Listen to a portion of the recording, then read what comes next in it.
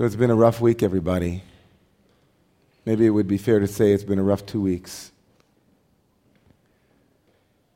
And as we enter this very special Shabbat together,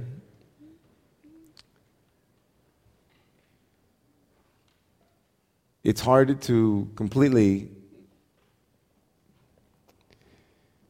liberate ourselves, if you will, from the effects of what has been in the air, the effects of what has transpired within the Jewish community at large, and within the world in an even larger circle.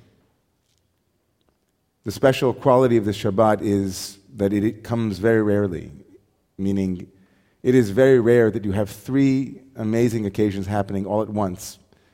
This Shabbat is obviously Shabbat, that's one. Two, it's Rosh Chodesh.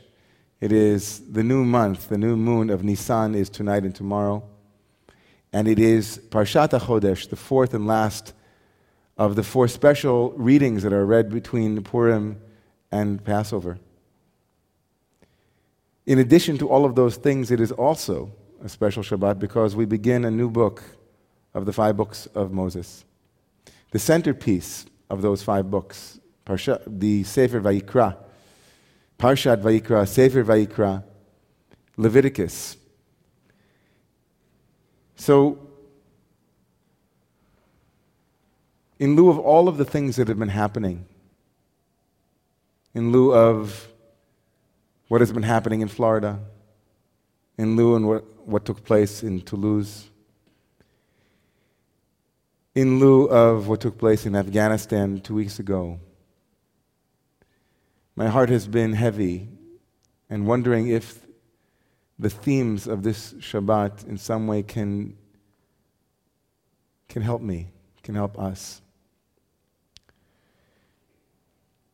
And so I want to share with you something that I've said before, so it's nothing new. If you've heard this before, I apologize.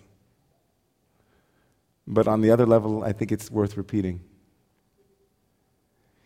Parshat HaChodesh, the specific fourth parsha that deals with the announcement that Rosh Chodesh, declaring a new moon, was something that each Israelite Congress, each Israelite community were inspired, were injuncted, they were given the commandment, they were enjoined. HaChodesh hazeh lachem rosh chadashim, rishon hu lachem lechodshei hashana. Declaring the new month is for you. Declaring that new month, that belongs to you, each and every one of you. And in the terminology of Chazal, the terminology of the rabbis, this means that Rosh Chodesh, meaning when the new month starts, is in our hands. Even if the new moon were to come, even if the new moon, and we have lunar calendars, and we know it exactly as it's supposed to be, Kazeh Kadesh, right? You have to actually see the new moon. If you don't see the new moon, if there are no witnesses to come and give testimony, then it's not a new month. In essence, God is saying, you are my participants. We are partners in creation. In the war between science and religion, God would say, it's art. That each and every one of us is a co-creator of the universe. Time doesn't exist as an abstraction in our tradition. It's a participatory reality that we join. And so with that theme, the theme of HaChodesh hazeh lachem, I started thinking about Parshat Vayikra. The first word of the book of Leviticus, the centerpiece of the Torah, and whenever you have the centerpiece of something, it is the key. It stands as the essential door into understanding Torah. It is actually, in a week dominated by children, the first thing you teach a child is not Breshit or Shmot, the first book or the second book of the Torah, but we teach them Vayikra. And so the first words of Vayikra are very instructive. Vayikra elav, and the one called out to Moshe. And the rabbis ask, why did God have to call out to Moshe? They had already been in a conversation. What was the essence, what was the nature of this kriyah? Lashon chibad, a devotional language God whispered as if to say, Moshe, Moshe.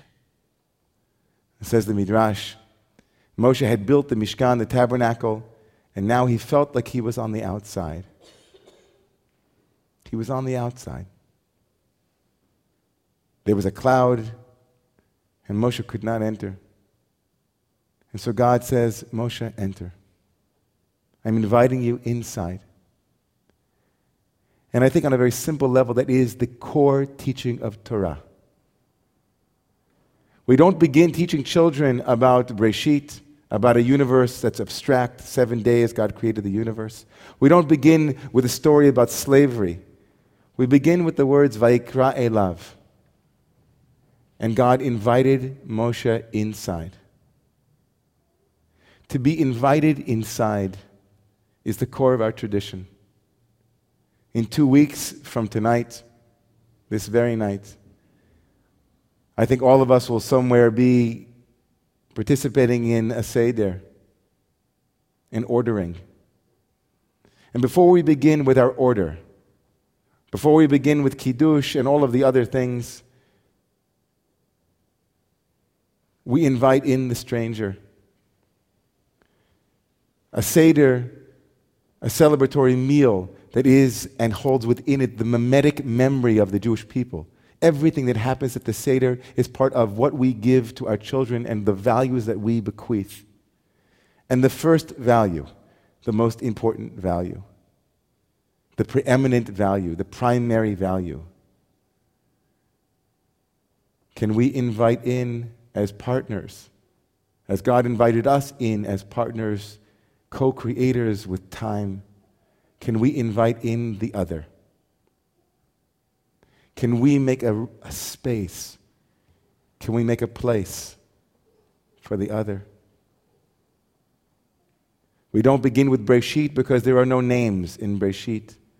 We don't start with Shmot because there are also no names, ironically, in the beginning of Shmot.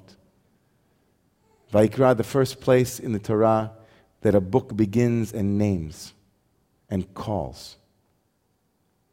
What would it look like in our lives if those things that we usually exclude, we were to begin including? What would it look like in our lives if those places that we were afraid of, as we've spoken about so many times, the essence of the Paschal sacrifice, the essence of those mezuzot on our doorways are, we took the God of Egypt, the thing that we were most afraid of, the other par excellence. The Israelites said, shall we take the God of Egypt and they won't stone us to death, Moshe? And Moshe said, no, take the God of Egypt. Take that thing that you're afraid of. Mishchu ukechu lachem. Bring it in. Bring it close. The entire book of Vayikra is essentially a word called korban. Korban means sacrifice, but in the Hebrew it means come close here, tindalach. Come. Heschel would say Vayikra is God in search of man and man in search of God. And so week in and week out, month in and month out, we come back to the essential core question of what it is to be a human being, not just a Jew. How widely do we cast our net? How big a circle can we draw around the thing we call self and community? After the Toulouse atrocity, I received emails about prayers, and prayer after prayer disappointed me. Prayer after prayer, I looked for a bit more, a bit of a wider net. I wondered, is it possible for communities to mourn each other's children? That if a black child in Florida dies because a white man is afraid, that's my child. If an Afghani child is killed, that's my child.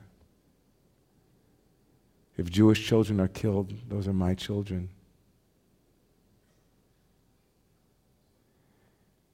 Year in and year out, we arrive at Pesach, Chag Aviv, a springtime holiday, and joy is in the air. Celebration is everywhere. And we are again confronted very starkly, very immediately, with the question, is that which is strange to you something that you can invite inside? Is that which is zar, zara, strange, alien, can that be raz, mystery? It is that responsibility that each of us takes with us wherever we go. It is something that is never ending, but it can begin. It can begin if we are courageous enough to say the words, Aleinu, it is upon us. It isn't upon anyone else. It is upon us.